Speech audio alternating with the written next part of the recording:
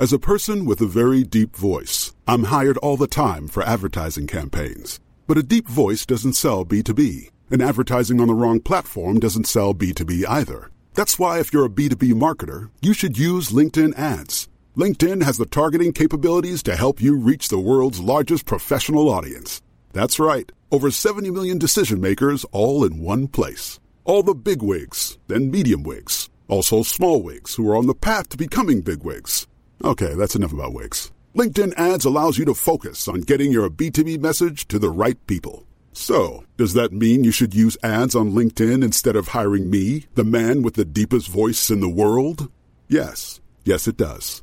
Get started today and see why LinkedIn is the place to be to be. We'll even give you a $100 credit on your next campaign. Go to linkedin.com/results to claim your credit. That's linkedin.com/results. Terms and conditions apply.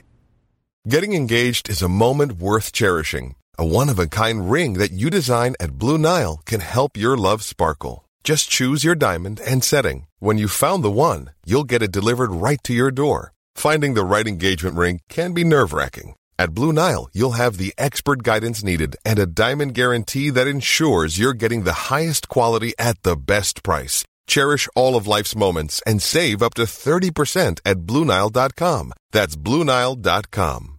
Hey, I'm Ryan Reynolds. At Mint Mobile, we like to do the opposite of what Big Wireless does. They charge you a lot, we charge you a little. So naturally, when they announced they'd be raising their prices due to inflation, we decided to deflate our prices due to not hating you. That's right. We're cutting the price of Mint Unlimited from $30 a month to just $15 a month. Give it a try at mintmobile.com/switch. $45 up front for 3 months plus taxes and fees. Promo rate for new customers for limited time. Unlimited more than 40 gigabytes per month. Slows full terms at mintmobile.com.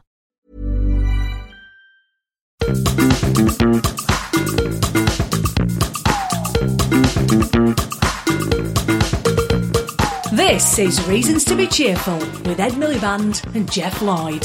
Well, hello. Hello. How are you? I've had one of these weeks this week where so little has happened that I'm worried I've got nothing to talk to you about on the podcast, because I'm guessing you're not watching Married at First Sight Australia. Au contraire. What? You're a MAFSA fan? Absolutely. Wow. So tell me, which marriage do you think stands the best chance? I would say Kylie and Jack. Yeah.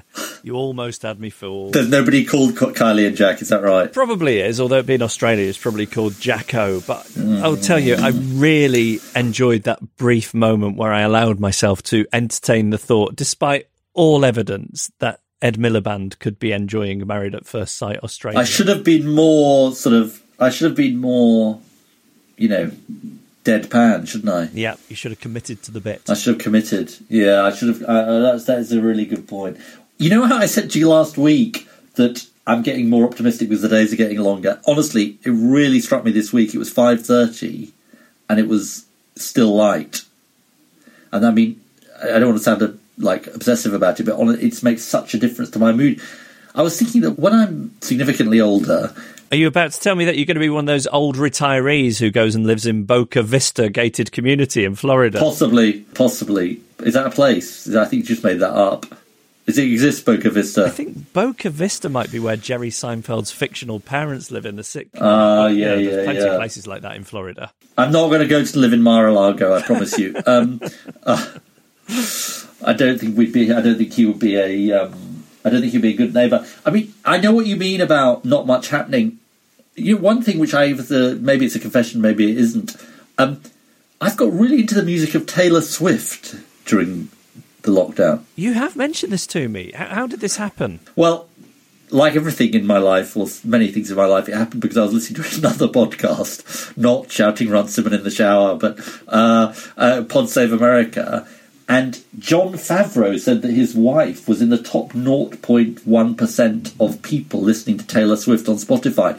And I, because I'm quite a sort of nerd for the numbers, I was immediately sort of quite amazed that Spotify could tell you that piece of information, which I suppose is just surveillance capitalism, basically. But and so I don't know. I thought, well, maybe I should listen to Taylor Swift. And so now I listen to Taylor Swift every morning. She tends to be the same loop. and my children insist on turning it off.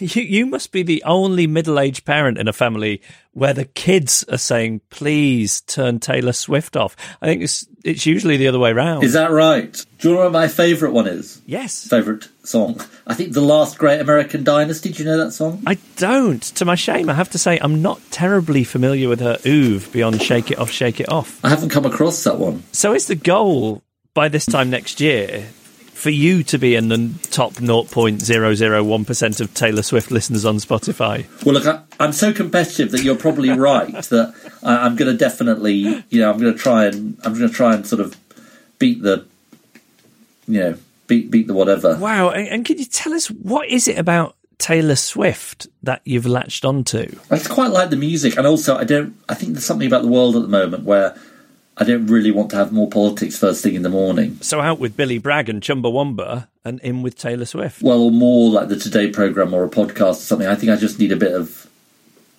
By the way, the cold showers are making a massive difference. And are you listening to Taylor Swift whilst you're having this bracing cold shower? Well, I can't really hear it in the shower, but I mean, definitely Taylor Swift is sort of part of my mornings. And are you singing your little heart out in there, singing this Taylor Swift song about Dynasty? No, I'm not really singing. I don't think that would be... I think that would really offend my children. Anyway, I've painted you a rather too kind of open picture of my mornings. Not at all. It's wonderful and illuminating. I think I might get you a Taylor Swift poster for your bedroom wall. No, I don't think I want a poster. We're not at that stage yet. A Taylor Swift case for your phone? Nope. All right. Shall we talk about what we're talking about in today's episode? This week, Jeff, we're asking whether an idea called participatory budgeting, or PB to its friends, can help rebuild trust in democracy. Participatory budgeting involves handing control of parts of public budgets over to citizens who then decide how money is spent.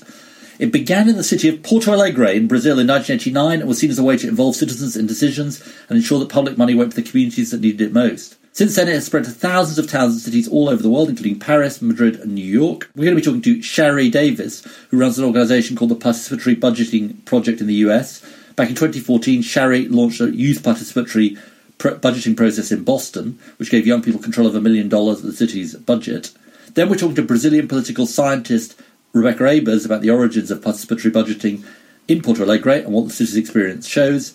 And finally, we're talking to Jez Hall, who's been promoting participatory budgeting in the UK for 2 decades. We'll be asking Jez how he became such a big fan and why PB has taken off in Scotland in the last few years. And our cheerful person this week is, I think, legendary filmmaker at this point, Adam Curtis, who's going to be talking about his new series, Can't Get You Out of My Head. What's your reason to be cheerful? Well, mine is a PB as well. There's a good segue. In my new running shoes, which have taken some time to bed in, I managed to run a 5K in 23:35. 23:35. What was your previous PB? Well, my previous PB in the other shoes was 23:50 something, but to be honest, I hadn't really... That seemed like a sort of freak of 3 or 4 months ago, and I hadn't really ever got back close to that. So I think if you sort of count the shoes, I probably... it slightly swings and roundabouts, but nevertheless... You're saying the shoes could have saved 20 seconds off your best ever, but more typically 30 seconds. No, I think the shoes could have given me a couple of minutes. Well, I think they say... I think it's like a few percent, so I don't quite know on the shoes. They've not got little wheels in them like those shoes toddlers have they? No, they're a bit like pogos. It's a bit like being on a pogo stick, but, The data doesn't lie.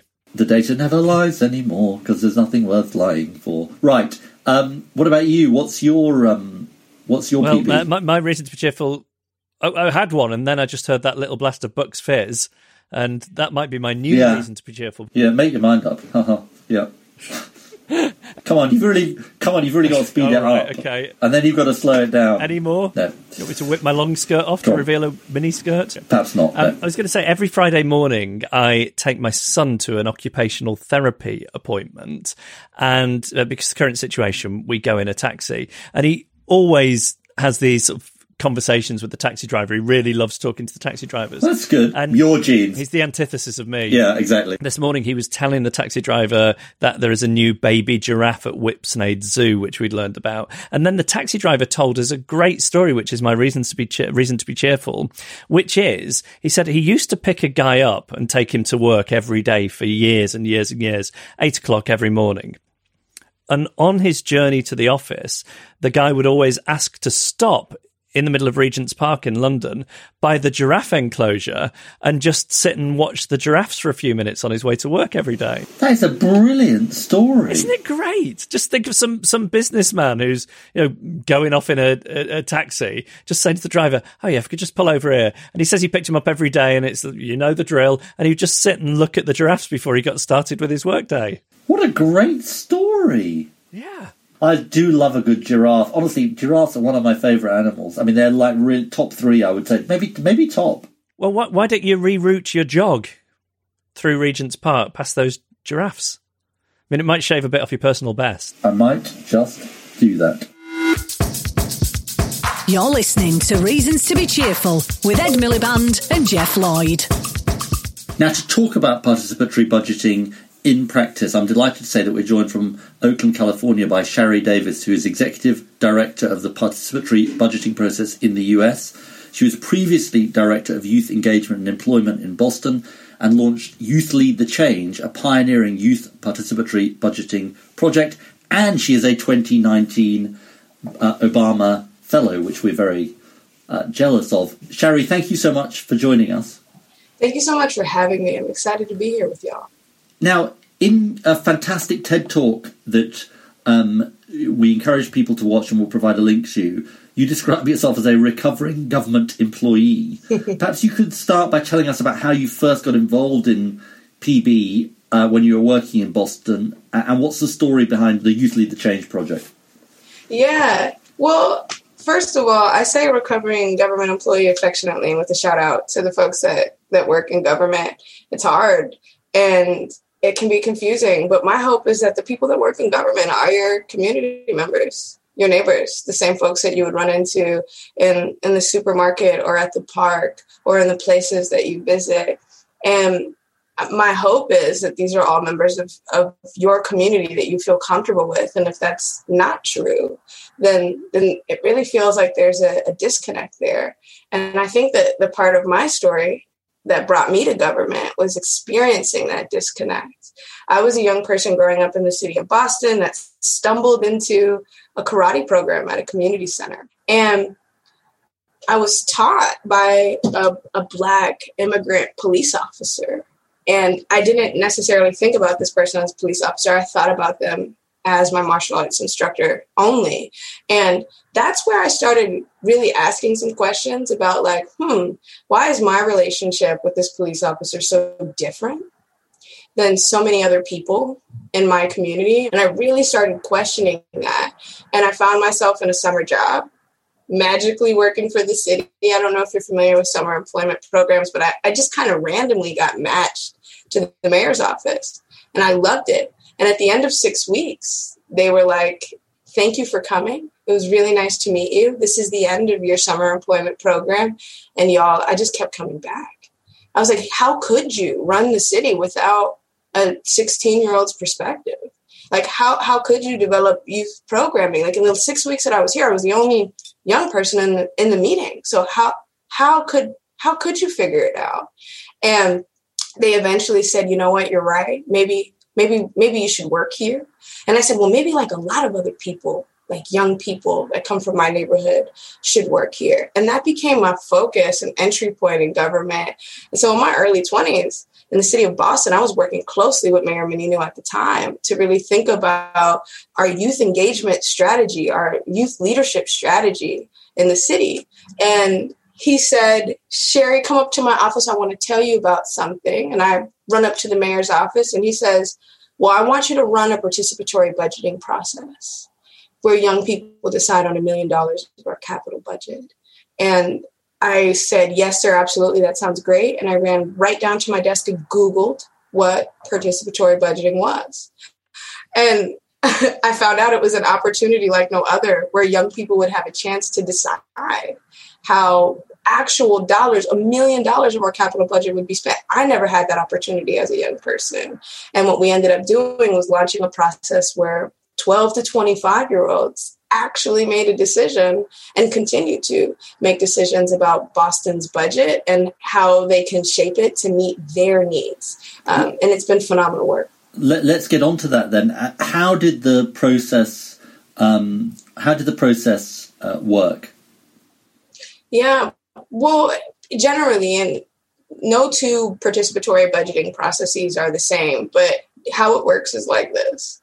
First, the steering committee comes together to kind of write the rules, to think about eligibility, criteria, how is this going to work, who are we outreaching to, and what are the goals of this particular budgeting process. And as a reminder, PB, participatory budgeting, is a democratic approach to really thinking about how we spend public money and how we make decisions together. So that steering committee writes the rules transparently and is a body of community members that puts that thinking together. And then we move on to the next phase where we collect ideas, hundreds, if not thousands of ideas on how to spend a pot of public funds or tax dollars. After we collect those ideas, community members come together and workshop them into concrete proposals. We call this proposal development. Once projects are vetted, every project that is approved and makes it onto the ballot will really happen if community votes on it. So then we move to the vote phase, where community far and wide is able to participate in the vote. And so a vote can last for a week or two. And unlike a traditional local or national election, everyone can participate. And can you paint us a picture of some of the projects were funded in Boston and the ones that perhaps you're most proud of and what impact it had on the young people in the city? So often people say to me, well, aren't you afraid that folks are just going to ask for like an ice cream truck? And I'm like, well, I don't know. My experience with young people is that they're literally brilliant and wildly innovative. And I don't think that will happen. Years ago in Boston, and this is way different than the COVID reality that we're in right now, but one of the projects that made it onto the ballot was increase Wi-Fi access. Young people in Boston were really smart. They said, we need more Wi-Fi access for young people in key and strategic places where they don't exist, and historically and traditionally excluded or marginalized neighborhoods, so that when we are moving across the city, we can connect with each other, find jobs, find things to do, and participate in community in ways that are healthy. So that's one example of a project that I've been really excited about and proud of. A couple others really quick. Making parks more accessible for people with all bodies and really thinking about parks from a disability lens, but from a broad community lens. And this is young people's thinking.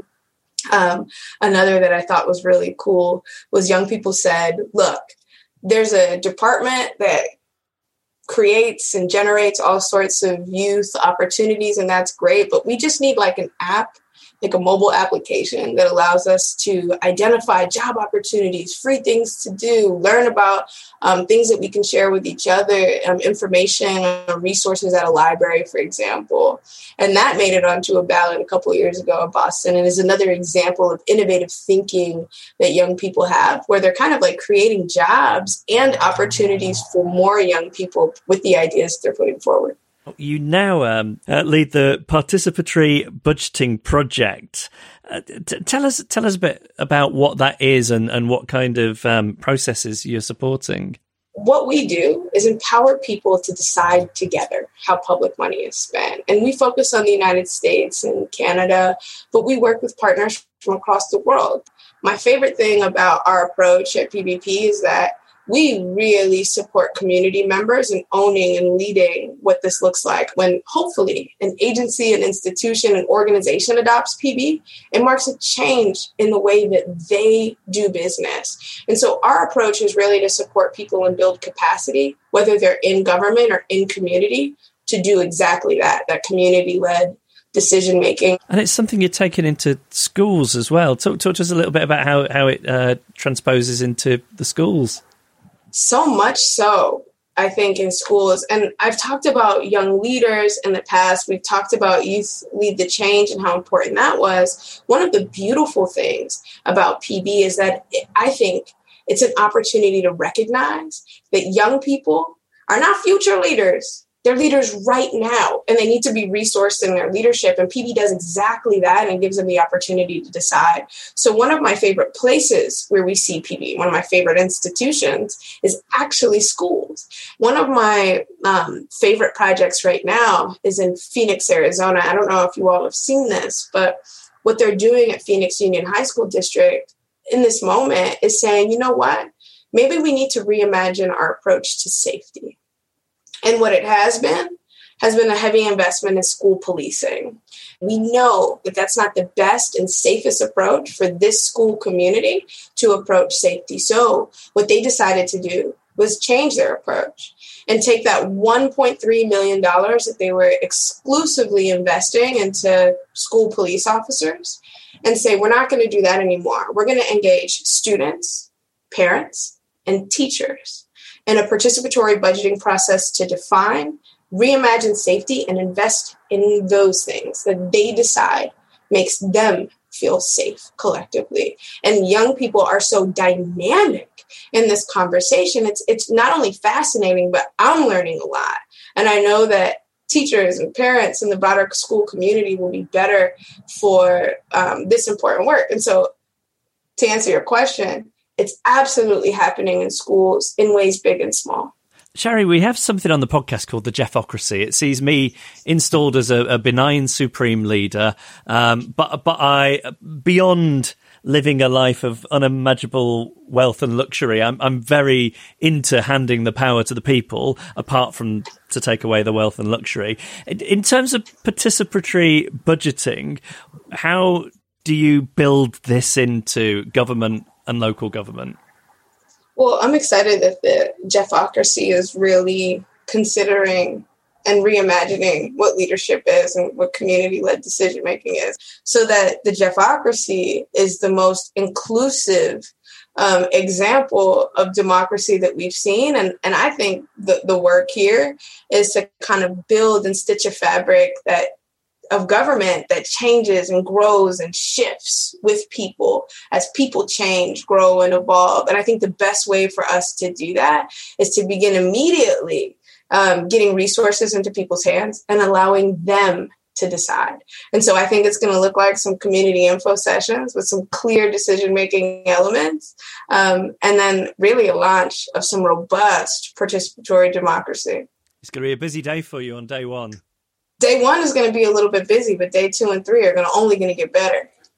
Shari, it's a very optimistic vision that you paint. It's a great idea. Thank you so much for telling us about it. Absolutely. Thank you so much for having me. I'm feeling cheerful. So to give us an example from history, we're going to talk to Rebecca Abers, who is Professor of Political Science at the University of Brasilia in Brazil. Hello, Rebecca. So you've written a lot about the origins of participatory budgeting in Brazil. How did it first come about in the city of Porto Alegre? This was back in the 1980s, so maybe you could tell us a bit of the story and just paint a picture of how things were in Brazil at the time. The story is basically this. In Brazil was going through a process of democratic transition. And so in 1988, there was the first round of elections in which the new left-wing parties started to be able to win elections after the first time in many, many years. And in 1980, sometime before that, the Workers' Party had been created. And the Workers' Party was a new sort of left party. And they didn't really have quite a clear idea of what they would do if they ever won an election, because it seemed very unlikely. But the general belief was, well, a Workers' Party administration would be committed to both redistribution, its more socialist side, and radicalization of democracy, participation, and that those two ideas would have to somehow would be the sort of what any Workers' Party government would do. In 1988, there were municipal elections, and the Workers' Party won 36 municipalities in Brazil, including the city of São Paulo, the giant city of São Paulo, and also the city of Porto Alegre, which is not so giant. It was about 1 million people at the time, a little more than 1 million people, but was also a big city. And suddenly they were, have to deal with this, how to implement this project. And basically what happened was that at the beginning, in that they arrived in office in 1989. 1990 was the first year that the government was really decided to commit itself to the participatory budget, because it became clear after a little bit of time in the municipal administration that the municipal budget was a thing that the government had control of. All the other stuff, the economy and giant questions that the left wanted to resolve, wasn't really in their control. And so the budget, and especially the policy, began with a focus on small scale infrastructure like health posts and paved streets and putting in sewage lines in poor neighborhoods and that kind of things. So it's kind of, it was a lovely story, the 1990s part of it. Yeah, but I'm really curious then to know about what that looked like in practice. How did they go about involving people? What were the first decisions that were enacted? Can you just tell us a bit about the history of that and how the people became involved and what it did for the people living in Porto Alegre? Basically, how they did it was this. They divided up the city into 15 and then later 16. I think now there's 17, the regions of the city, basically, a regional distribution, and held meetings, open meetings in these cities. People would come together, say what they wanted most and what they wanted, what their general priorities were. And they would elect people to two different kinds of forums, a regional budget forum, which would have, 20, 30 people who would then sit down and try to work out a list of projects in the order of the projects. And they also, at big assemblies, they would elect members to the Municipal Budget Council, which had 2 members for each region. So basically, you had a citywide council that would oversee the process and decide things like how much money should each region get for sanitation, how much money should each region get for paving streets or for building a health post. And then within the region, having that amount of money, they would decide how to order their priorities for those things. And the priority that they gave to, if they thought that health posts were more important this year than sanitation, they would get more money for health posts. There was kind of a interaction between these two. In the second 4 years, they decided to expand the process to include what they called thematic forums, where you could have discussions like, urban planning infrastructure, transportation infrastructure, things that were not just so local. And these forums basically followed the same ritual. They would have local meetings and then they would elect people to the Municipal Budget Council, and they had this interaction between these forums that would last all year and the Budget Council. Every year at the end of August, the government would publish what was called an investment plan, which was the result of all these negotiations. So it was when it's made clear what what was decided in the forums and what the government committed to doing with the budget that it predicted for the following year. And this is the crucial thing. There was an investment plan that you could check the following year whether the government did what it said. If you had to point to things that materially changed as a result of this experiment in the first decade or so, what's the sort of top things or things that you would point to? There were 2 parts of the participatory budget. One part were these small-scale community projects, and then there was these thematic forums that dealt with more big citywide policies. I would say that the part that really impacted the city was the greater distribution of the small-scale community infrastructure. It was in this small-scale part of the participatory budget that citizens really felt that they were participating in the city government. They knew how the decision got made. They knew that if their street wasn't paved this year, it was because somebody else's street ended up winning in the decision that they made within their community for who was going to get there first. So they had an ability to understand the decision-making process and participate. Since the policy worked, more and more poor neighborhoods participated more over time. If you look over time, where more participants are coming from, it shifts from the center of the city to the periphery over that first 10-year period. And with that, the money starts to shift too, because more people participate, more money starts to go towards to the poor neighborhoods. There's been substantial research showing that there was a real redistribution of public funds in a country where hardly ever is the government used for especially city funds used for the poor. It was systematically redistribution towards the poor neighborhoods. What's happened more recently, and why did the process decline? So the PT, the Workers' Party, was reelected 3 times. It had 4-year administrations. During the first 3 periods, this model was constantly evolving and was very successful. But in the 4th period, the 4th administration, I remember because I was invited, I believe in 2001, and I went to a meeting that was sort of held by the municipal government. And the theme was, how can we continue advancing with the participatory budget? It feels like it has stagnated. We can't figure out now where to go from here. This system of small scale participation is very effective, but most of this town is now paved and has all their things that they need. And there was a kind of feeling that the cycle had reached its exhaustion of the policy had done what it could. And that the next step, trying to figure out how to get citizens to participate in discussions about larger infrastructure projects, they hadn't really figured out a model for doing that. If you look at the numbers over time, the participatory budget declined in importance within the budget of the city, and it kind of increasingly became a space where the government could do stuff that was outside of the budget and also could cherry pick.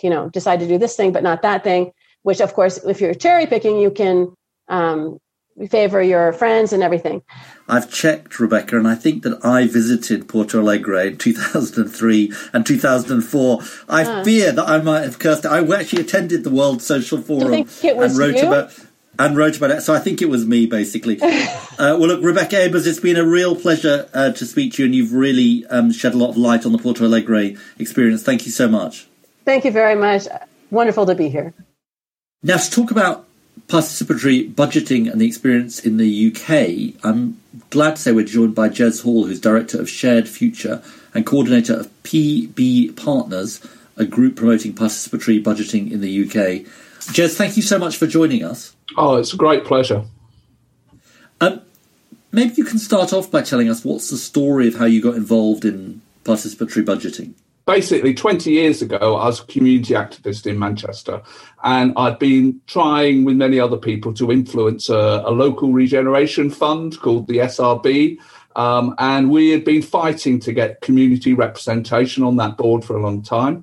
And we eventually did it, and the head of the regeneration said, with 3 things: we don't like how you're organising like union people to try and control the agenda, and we don't vote here, so that we kind of knew that we hadn't any way of voicing our opposition to that process. And the third thing he said is we spent all the money last year, and it was a bit of a frustration. But at the same time, I was asked as a community activist to go to Brazil, to Porto Alegre, to learn about participatory budgeting there. And I saw it as such a different kind of way of working to the kind of stale consultation, engagement processes and the sort of, aren't you lucky to be in our space type approach that we had in the UK, and really energised. So I became a bit passionate about it, and I've since then been promoting it in the UK as hard as I can, alongside earning a crust, and I've just met some really brilliant people. Now, if it's not unfair pressure, then set our pulses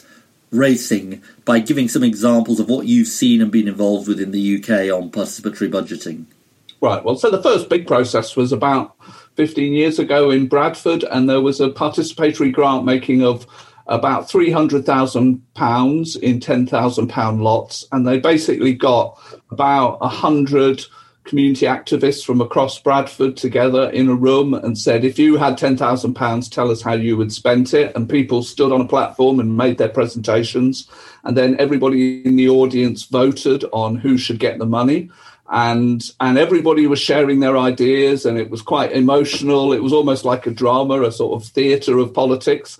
And then everyone voted. And at the end of the process, they said, and anybody here who's been given some money, would you like to give some back to help some other people get funded? And they got £30,000 handed back from the group, from the audience, to enable 3 more projects to take part. And I did some analysis, just counting who was in the room and who was speaking. And the only sort of barrier to getting money is if you spoke posh, because people realised you could get the money from somewhere else. And I thought this changes how you would normally find grant making. And the other thing is I met somebody who had stood on that platform, probably for the first time they'd spoken about their community 3 years later. And I said, do you remember that event where we gave out £300,000 in one afternoon? What do you think of it? And she said it was terrifying but magnificent. And I thought, wow, that's a really different response to being involved in public affairs and processes like this. So it connected emotionally as well as just actually got the money out there in a fair way. That's a brilliant story. And that was 15 years ago. And any other ones that you've been involved in since then? So I saw another one maybe 10 years, 15 years later that was in Manchester. It was about tackling organised crime. And it was community members on a tough housing estate coming forward with ideas, with the police behind them, sort of saying, we want to hear ideas about how to tackle crime. And 3 15-year-old transgendered young people got on that platform and said, we're transgendered and we're in your community. And they didn't get the money, but they did get a huge amount of applause and affirmation. And that was a big step for them to voice their views. But there was another group who did stand forward, and they did get their £3,000. It was 3 women who were looking for money to set up a domestic violence project on that estate. And they did get their £3,000, and they did then get another £50,000 from the police to deal with this. So I've got many stories like that I could tell of how it's really switched people on and given them a sense of agency and voice and power. And both those stories, I was thinking about the participation and how you get people involved who aren't the people who would typically involve themselves in, say, local council meetings. Is that a real key to making it work properly, bringing in different voices, and how do you do that? The way I think about it often is about this concept of positive deviance. There are people who are deviating positively in their community about how to make change happen. And they don't quite like talking about it often because, they feel like they're going to be ridiculed or even excluded from their community. So PB offers a different way to engage, but also you don't have to write well because a lot of it is about making your presentation verbally or just standing in front of people. So it opens the doors that traditional grant making really puts up lots of barriers about. What's the scale of involvement of people compared to normal decision-making? Is it about scale and depth? In other words, more people involved, but crucially with much, much more control and engagement than you'd normally get? It really varies with scale. So I remember years ago in Manton, which is a small mining village, and they were doing PB. This is the days of New Labour, so I'm in crumbs. That's like real old history. But they were getting more people voting in the PB than they were getting voting in local elections. We often see 200 people come to a village hall to vote on how to spend £5,000, £10,000, £20,000. But in Scotland recently, we've been getting 7,000, 8,000, 10,000 people participating online and through different mediums on spending more significant budgets. So tell us about that. Tell us about that project. Well, across Scotland, over the last few years, they've really got onto PB, and they now have a commitment that 1% of all local authority spending should be spent through PB. And that sounds small beer, but actually that's £100 million a year that is going to be spent through a democratic process, if it was realised fully, where citizens suggest ideas, think them through, they're sort of filtered through, making sure they're feasible, and then you vote for them online. So there's been loads of experiences across Scotland.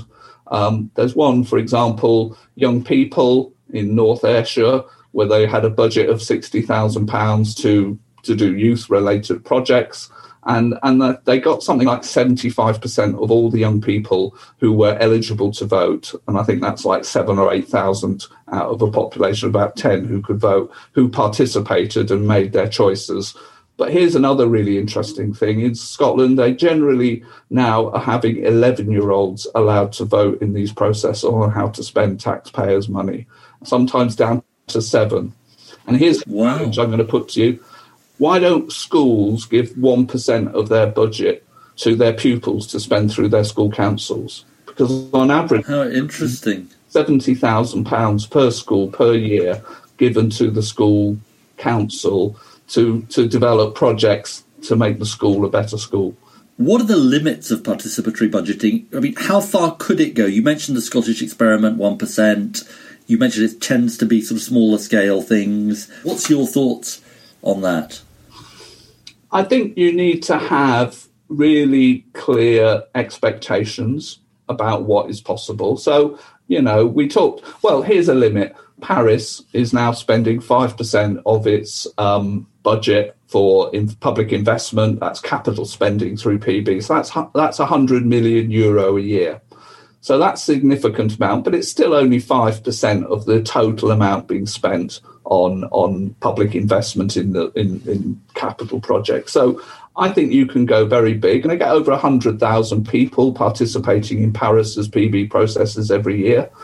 Gee whiz. And, you go to a city like Tallinn in Estonia. I mean, it's not exactly massive, but they've just done a PB that's finished with 800,000 euros being spent, again, through online civic tech. So people are voting online rather than face to face, but getting 20, 30,000 people participating who, it's an additional channel. It's not meant to replace, representative democracy or citizens' assemblies or whatever else, but it's another channel to connect. I'm enthused, Jeff, by this. I've known about this for 20 years. My familiarity with it somehow has kind of made me more sceptical. What do you mean? Well, there's a problem that politicians, I think you were a politician once, I believe, but politicians are sometimes a bit wary about giving away because things can go wrong, and you're the big man, and you've got to make these choices on behalf. That's why people elected you.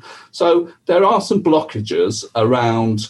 Are we talking? Are citizens capable of making difficult decisions? The point is, it's like what would you call it? It's a disruptive technology that enables us to think differently about what democracy is meant to look like.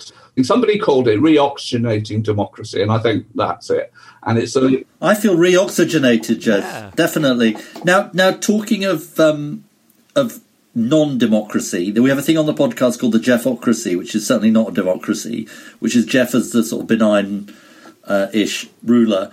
Imagine that Jeff appoints you the Minister for PB, and he's going to be pretty hands-off, and he gives you sort of, a relatively blank check.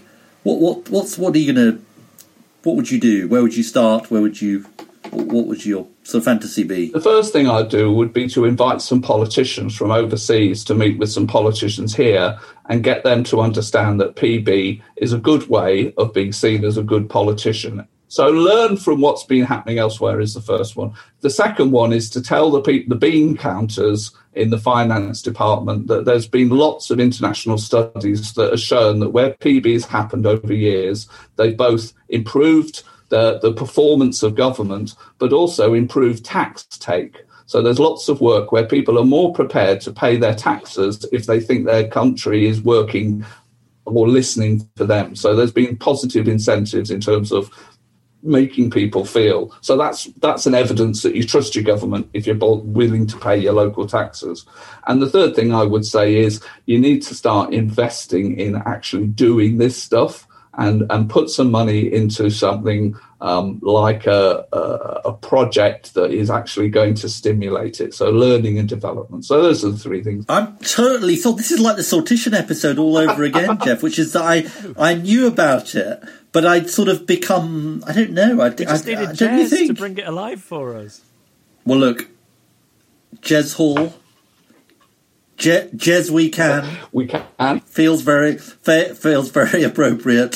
Thank you so much for joining us, enthusing us, and setting our pulses racing. It's been a great pleasure. Let's change the world. So what did you think? Well, I think it's safe to say we both have puppy-like enthusiasm for this. Yeah. I've thought for a long time, if you don't treat people like idiots, they don't behave like idiots. Exactly. You put it much better than me, but you're completely right. I really like it. I also just like it from a sense of, democracy not being something that happens to you. something that you're involved in, and the examples we heard I thought were so exciting. It reminds me of the episode we did on The State with Sue Goss and Katie Kelly from East Ayrshire, where she talked about some of these kind of projects that they've been doing, and I must say I found Rebecca's account of what happened in Brazil and like the paving of the roads and all of that really, really sort of interesting, and Shari, very inspiring on Boston, and then Jeswy Khan on just the different projects that he's experienced. I mean, it's one of these things, isn't it, that it sort of really, it can sound quite dry, and it really comes alive when people describe it. And I think crucially what you say is about the sense of power it gives to people who've so often felt that they have very little power over what government does. Reasons to be cheerful with Ed Miliband and Jeff Lloyd.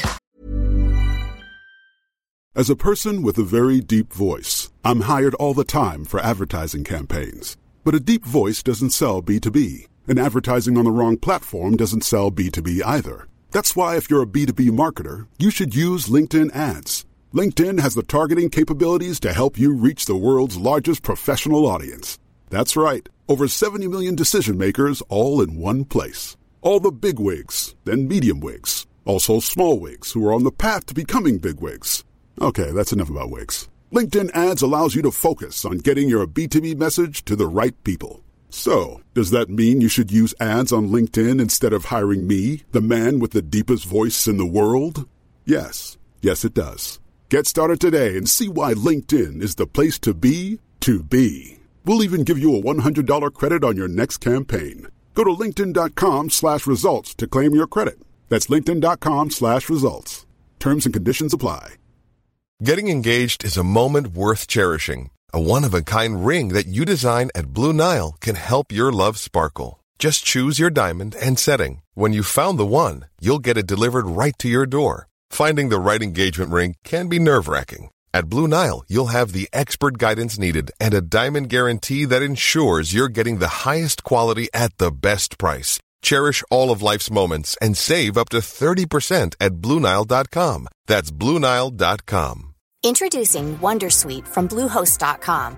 Website creation is hard, but now with Bluehost, you can answer a few simple questions about your business and get a unique WordPress website or store right away.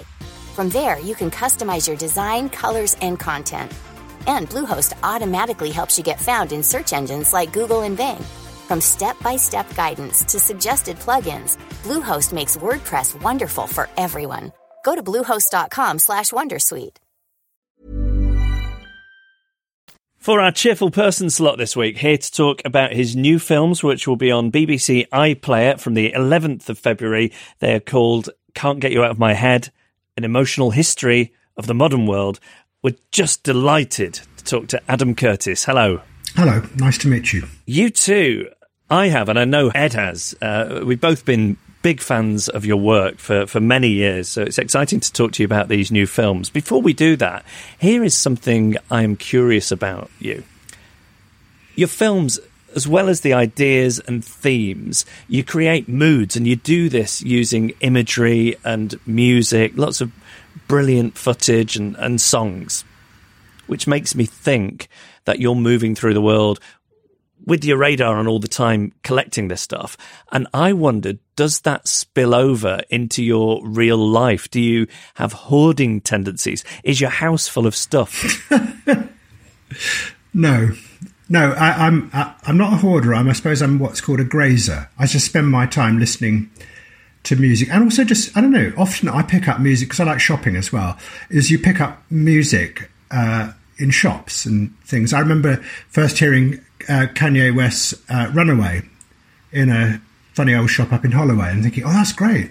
That's how I do it. I just sort of move through life listening to music because I like music. That's really it. And like how if you ever talk to a stand-up comedian, they will tell you that people are always suggesting ideas for jokes and routines to them. Is that how it is with you and your friends? Are your friends constantly telling you about bits of news footage they've seen, or YouTube videos, or TikToks? Sometimes, but I spend a lot of my time on TikTok guy finding. I mean, I find TikTok quite inspiring. Actually, I think I was saying to someone that the other day that actually the thing about our age is that we're in this funny moment between the big stories of the past and probably some great new big story of the future. And we're living in this world we're just surrounded. We're swimming in a sea of fragments of stuff, and that actually what will be looked back at our time as an expression of our time is TikTok, and all the big posh novels will just be long forgotten. And it will be that moment of just people just swam in stuff. The films are available on iPlayer from this week. There are 6 of them. I've been lucky enough to have previews of 4 of them and love them. Here's what I think the idea is. Tell me if I've got this right. So, if we are living in an age where the highest value is placed on how we feel as individuals, then what does that mean for how you structure and govern society? What does it mean for people who want to change it? And where does the power lie? Does that sound about right? Yeah, the reason I did it is because over the last 3 or 4 years, I got puzzled by why, on the one hand, there were lots of people, both on the right and the left, wanting change, but at the same time, no change happened. I mean, I think the great dirty secret of the last 4 years is, despite all the emotional chaos, actually nothing much really changed in terms of the structure of power, anything like that. I just wanted to do that. And I decided that if you are going to try and understand this age, as you just said, of the individual, where feelings are given primacy, you've got to examine what happened inside people's heads as ideas got in there, as much as you examine what is outside. And actually, the frame of the films is built around stories of a handful of people from all around the world, from largely the back half of the 20th century. But what was interesting to me is that these people were illustrative of the big idea that you're talking about, rather than instrumental to it necessarily. Exactly. Can you talk a bit about how you chose that structure and those people? That's exactly right. They're not... In the past, I've tended to do films about ideas and those who try and carry through those ideas. In this one, I was interested in that, but also in what happens to people who are acted upon by the ideas. I mean, I really started just because I was interested in a number of characters. What I noticed was that I was choosing people who, how would you describe it? They're ambiguous. You know, they're not... I think a lot of the problem with journalism at the moment is that it tends to divide work people into goodies and baddies. It simplifies them. And you know in your own life that's just not true. And I chose people who are ambiguous, like a guy called Michael de Freitas, who comes to Britain in the 1950s, works for a slum landlord in Notting Hill called Peter Rackman, and is a gangster and is really not a very nice person.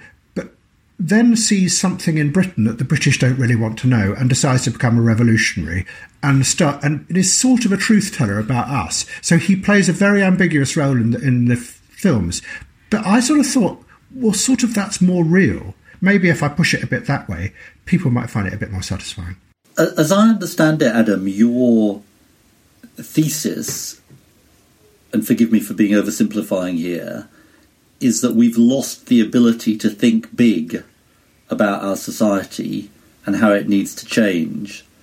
Is that your thesis? And if it is, why have we lost that? Yeah, I mean, to be honest, don't apologise for simplifying. It's what I do as well. It's good to simplify, because I think one of the real problems, one of the things that stops us thinking about the future is people saying, "Oh, the world is so complicated, you can't change it." I did. That's exactly what I wanted to do, and the reason is it really started from a puzzlement that I had in the wake of Brexit and the election of Donald Trump. After about 18 months in, I began to wonder why those people who hated Trump and hated Brexit weren't coming up with an alternative that would persuade many of those who had voted for Trump and Brexit to change and get a different kind of change, which, you know, as a progressive person, I would probably more approve of and like. I was puzzled by that. And I began to realise that really what was strange about our time is that we don't have, at a time when people do want change, no one is actually imagining other kinds of futures. And I decided just to go back into the past and try and look at the roots of all that. Some of it comes from the fact that the generations before us came out of the Second World War having seen the horror that both big experiments of Nazism, fascism and state communism had led to. And they tried to create a society without big ideas, I think. And that was quite a noble idea, I think. But it also came out of the rise of an individualism, which I argue in the films started to eat away at mass democracy and the power of politicians to use that collective power to change the world and to confront those in power, which is what I think mass democracy is fundamentally about. So I decided just to go and trace all the different routes, as opposed to what I've done in the past, where I've tended to focus on one set of ideas. I wanted to trace all the different streams that over the past 60 or 70 years have led to this sense of stasis, not just a stasis in society in itself, but in our minds. What I find so odd about our time is that there is this sense, there is a desire for change, but there is also a sense of inevitability, not just on the right, but on the left as well. That the world is so complex, we just have to wait for the next horrible thing to come along when this horrible thing has gone. It's blocking our way to imagining different kinds of futures. Now, I know it's difficult to do it. And what I tried to show in those films is what happened when people did try and change the world and what went wrong. Why? Because if people want to change the world now, we should try and find out how you do it better. So there's one aspect of this which is horror at what totalizing ideologies, Nazism, communism can mean.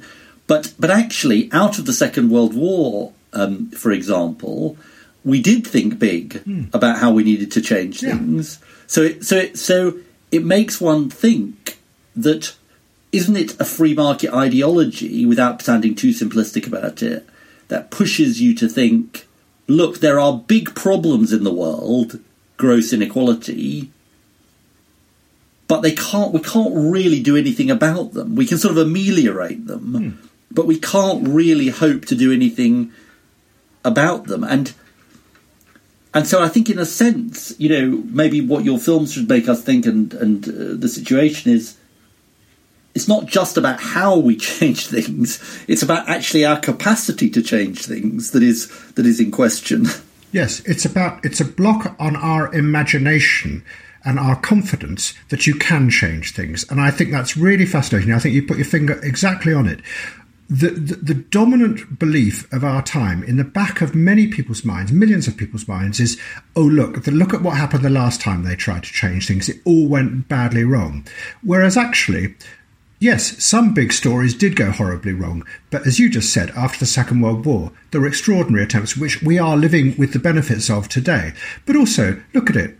The whole eye of freedoms we have, the ability to vote and to actually challenge those in power, that came through big stories. America, for all its faults, also came through a big story.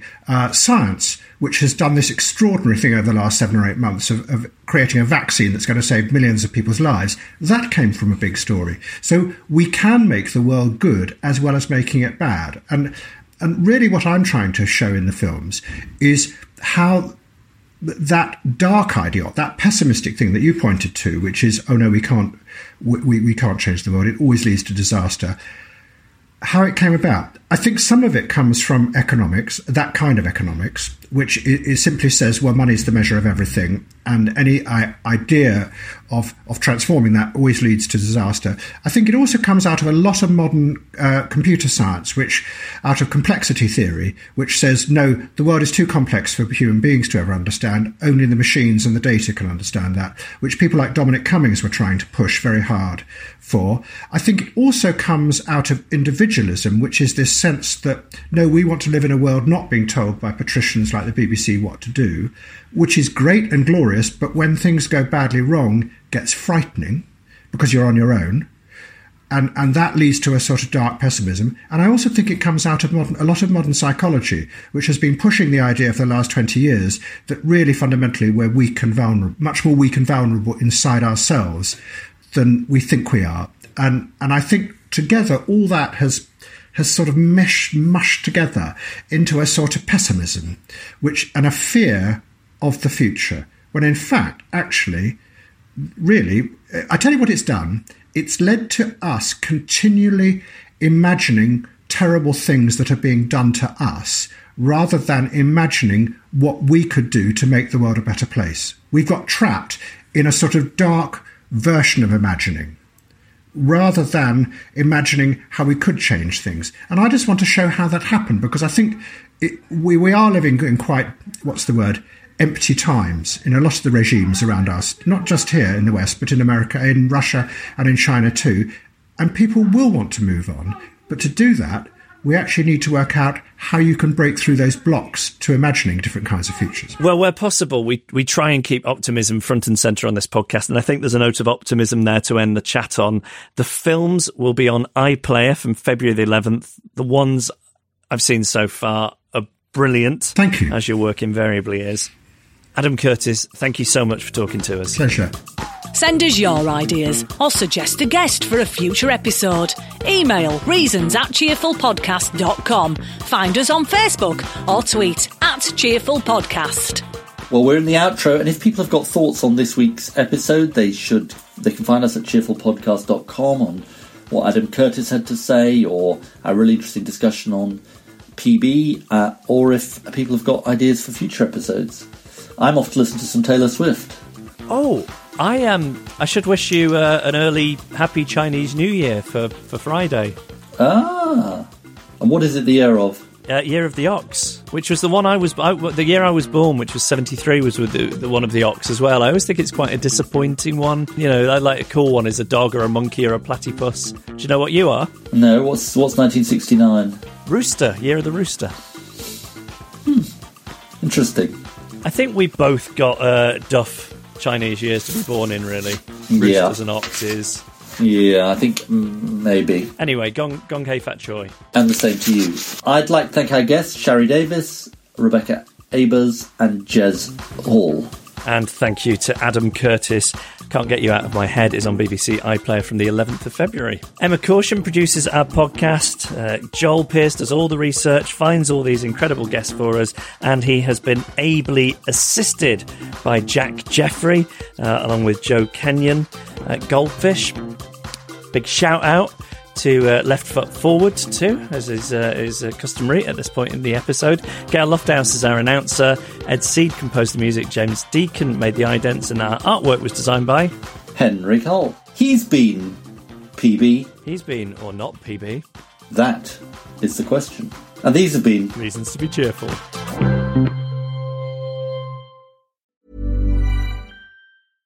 Catch those springtime vibes all over Arizona.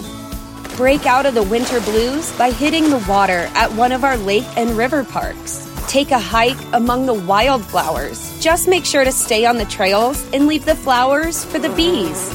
Discover Arizona's best kept secret and visit azstateparks.com/amazing to start your springtime adventure. Without the ones like you, who work tirelessly to keep things running, everything would suddenly stop. Hospitals, factories, schools, and power plants, they all depend on you. No matter the weather, emergency, or time of day, you're the ones who get it done. At Grainger, we're here for you with professional-grade industrial supplies. Count on real-time product availability and fast delivery. Call, clickgrainger.com, or just stop by. Grainger, for the ones who get it done. Spin your passion into a business with Shopify and break sales records with the world's best converting checkout. Let's hear that one more time. The world's best converting checkout. Shopify's legendary checkout makes it easier for customers to shop on your website, across social media, and everywhere in between. Now that's music to your ears. Any way you spin it, you can be a smash hit with Shopify. Start your $1 a month trial today at shopify.com/records.